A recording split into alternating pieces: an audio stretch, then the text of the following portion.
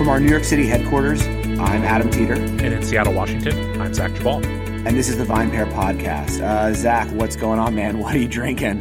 Excellent question. What I've been into really lately, and this is not going to come as a huge surprise to you, I don't think. But I've been drinking a lot of rye. It's brown liquor season, I think, for both of us, probably. Stormy's rye. Come on, man. I'm just saying, dude. Like, what do you want from me? It's January, man. Like, it's a depressing ass time of year. Nothing's happening. It is the worst, isn't it? Like, these are what we call the dead months. Oh God.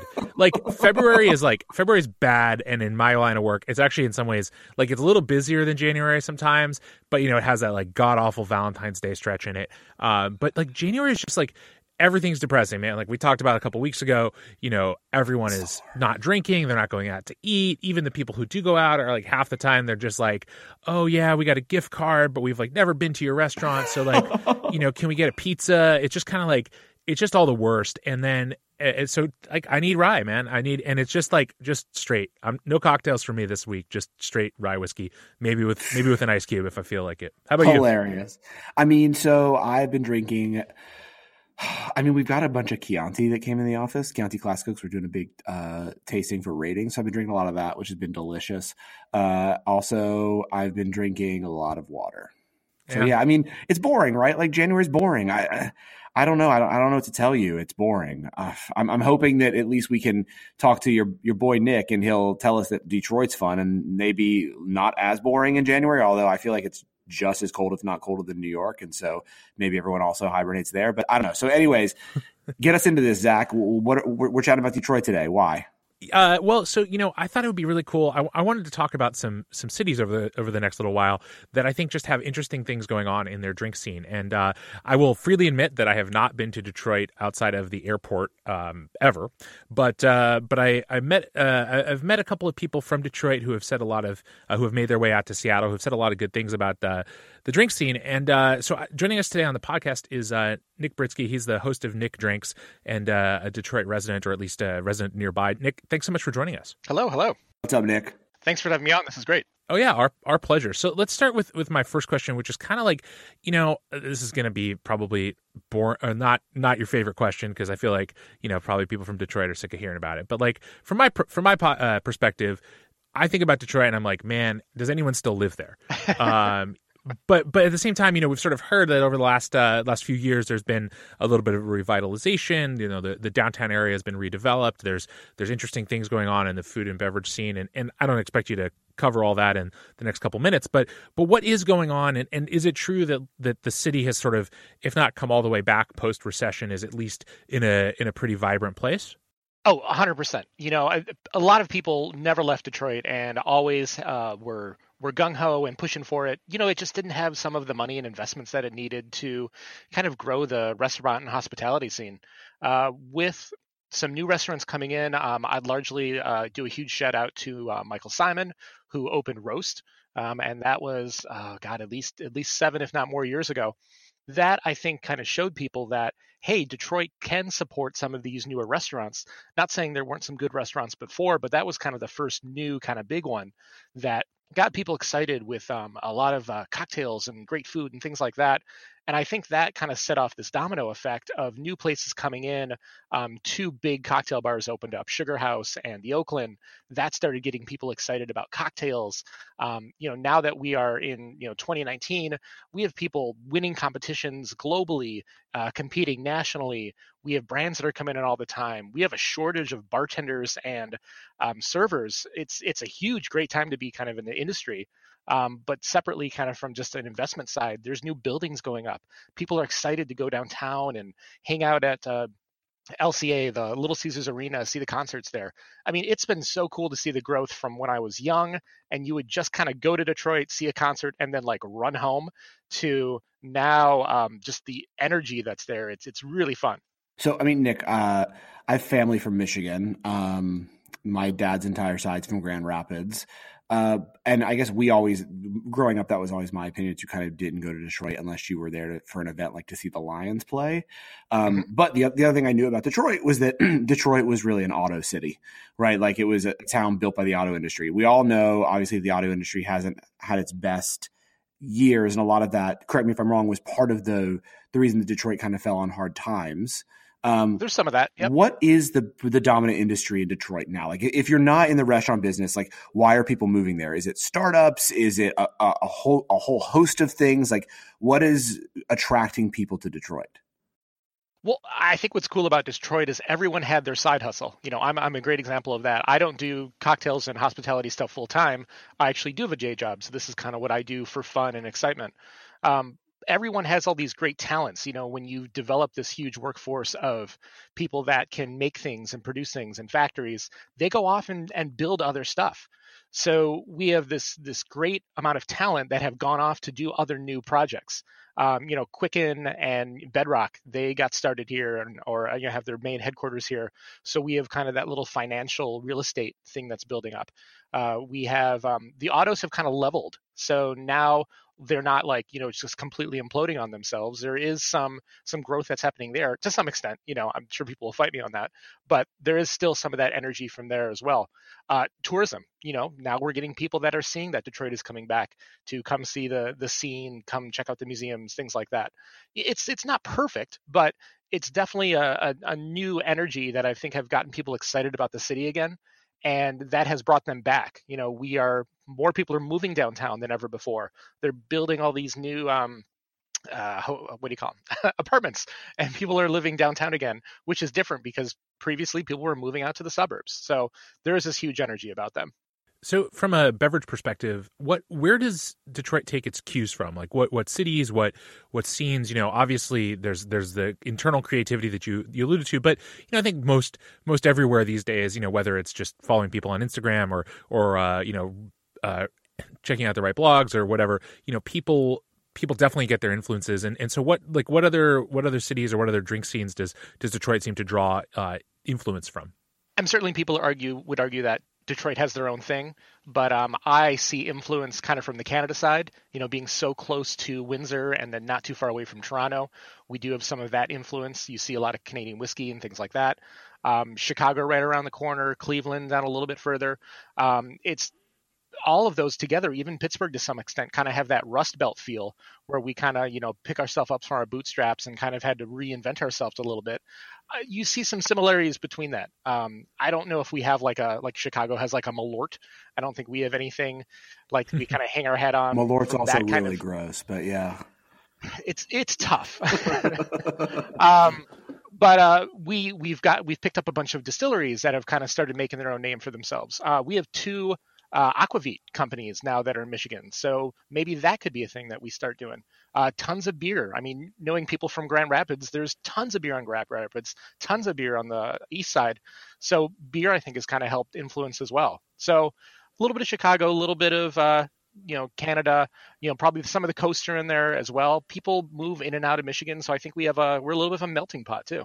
So my biggest question is, you do hear that there's a lot of like a characterization I often hear is like, oh, like Detroit is just like Brooklyn and Michigan. Is that really true? Or is that just people lazily saying, lazily describing basically Detroit based on the fact that they've heard that like Brooklyn is full of hipsters and they make things?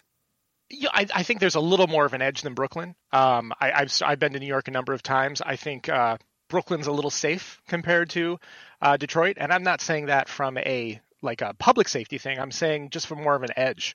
I feel like Detroit is very much like, hey, we're going to do our thing, we're going to make it awesome, and if you don't want to help, that's fine. We got a bunch of Detroiters that can help. So I feel like it's tough to compare to Brooklyn. I really see it as our kind of our own thing. There's some similarities between the other Rust Belt cities, but there's definitely this great art scene, but it's a little more kind of rough and refined and edgy. There's the hospitality scene, there's the music scene. I wouldn't compare it to Brooklyn. I'm trying to think what else I would compare it to though, because I don't know New York as well, but it's its own thing. That's not a great answer, I know. So I'm wondering too, one of the things that seems like it's happened in Detroit is you have sort of a real bifurcation of the customer base based on, age and maybe to some extent what people do for work and things like that. You talk about, sort of the growth of the cocktail scene and all that. Is that mostly being fostered by people in their 20s and 30s? And kind of to come back to a question that Adam asked a little bit, are those mostly people who are themselves working in hospitality, or has there been sort of a growth in people who have come to either are from Detroit or the area originally or have moved there for work who are helping kind of support this growth in the restaurant and bar scene that maybe have a different set of sensibilities than an older generation in Detroit? And I would say that hospitality isn't driving everything. There's just no way it could do that. But certainly the feeling that you get from the different staff that are in hospitality does have a good representation of them. They tend to be a little more artsy. They tend to be a little more tied into what's cool and hip and happening in the city. I think what's largely driving a lot of this stuff is a little bit of the younger generation. And I would say that's even kind of younger than me to some extent. I'm 37, but there is some older population that is coming back. I've tried to drag my parents downtown a little bit to see some of this stuff. They're kind of so on everything. I think it maybe is just they're happy with their life that they have kind of out in the burbs. But really the people that have grown up, in the city proper, and some of the younger people kind of from the burbs, they're more than happy to go out, hang out downtown, embrace themselves in that culture, and, kind of bring it out back a little bit. There's a city called Ferndale, which is right on the edge of Detroit, that is really this great vibe of energy and creativity. There's some wonderful bars and restaurants that will open up there. As you get further out from Detroit, it's not as kind of cool and hip. I would say I'm in Royal Oak, which is the next city past Ferndale. And it's a little more of the, older population, retirees, things like that. You get out to like Birmingham, which is a lot of money, but not necessarily that cool hip vibe. Certainly there's some restaurants that are doing some cool things, but nothing like what's happening down in Detroit with the excitement that's happening there. I don't know if I answered your question. I kind of went in a circle a little bit. It's all good. That's okay. Can I ask you one thing, though, that is one of the things that people always tout to me about what makes Detroit awesome? And since you're a drinks person, I figured you're the best person to ask. So one of the things I always hear about with Detroit that we don't have in New York, and I'm just wondering if it's a law loophole or whatever, and I'm not sure if you have in Seattle. Maybe you do, Zach, and now I'm just going to seem like the only loser that doesn't have this awesome opportunity. But in our wine shops, you also can't have a restaurant, right? So like you can't sell wine over the counter and sell the bottle to go outside the door for retail and serve food. But in Detroit, I heard like that's a big thing and like kind of what's making some of the coolest wine shops super cool. That is true, yes? Yes, I would say it's not huge, but there are a couple places that are doing it really, really well. And there obviously is some law that allows you to do it. Oh, the Royce. The Royce wine bar is killer. And they basically it's a bottle shop that has this amazing kind of charcuterie and cheese set up. You can get, there's probably 20 to 30 bottles by the glass. But if you just want to grab someone off the wall, it's $10 more. So you pay the price, you add $10 for corkage, and you can just sit there and have a wonderful night. So they're doing a really good job, so much to the fact that she opened a restaurant now. So the owner is Ping. And she opened a restaurant where now she's doing like a butchery. So it's kind of like the same concept where you have this full butcher, but then you have this restaurant next to it as well. So it's really interesting. You can do that. There are a couple shops that are doing I'm trying to think of other ones that are doing kind of the bottle combination. Mm-hmm. It just opened up. It's with the new La Fieria. That's a tapas place, and next door they just opened a wine shop where they also have nibbles, but they're going to do a bunch of sherries, which I'm super excited about, that people are starting to discover some of those fortified wines and stuff. So hopefully that'll continue on. Oh, more. No. Don't tell me Detroit's also going to try to make sherry a thing. Because, it doesn't have to Brooklyn tried it didn't take off. Now Detroit's going to try it. It's not going to take off. Like, we as people in the drinks profession just need to get over the fact that those besides us don't like it. I tried to serve it at a dinner party this last weekend, and like 3 of my friends were like, "What is this? I hate it." And I was like, "It's sherry. It's awesome."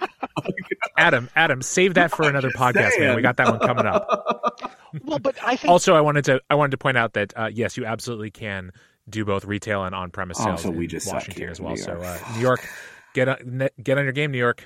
Well, and to go back to, I mean, really quickly to go back to sherry, I think as we're in January, kind of dry January, talking about, no alcohol cocktails, low ABV cocktails, those fortified wines are great because you can sip on more of them. I was just interviewing someone in Detroit who did a Amaro soda, which has no alcohol. And Amaros are like one of those go-to for bartenders if you don't want to kind of get obliterated and just have a little sip at the end of the night. That is just such a cool concept to go with some of these low ABV spirits. It's like, yes, go do them, go make them because you can drink more and you have more fun. True. Well, it's definitely good business for bars if you can sell more drinks. Nick, I think kind of my last question for you, it's a kind of it may be a hard question to answer, but I hope you can.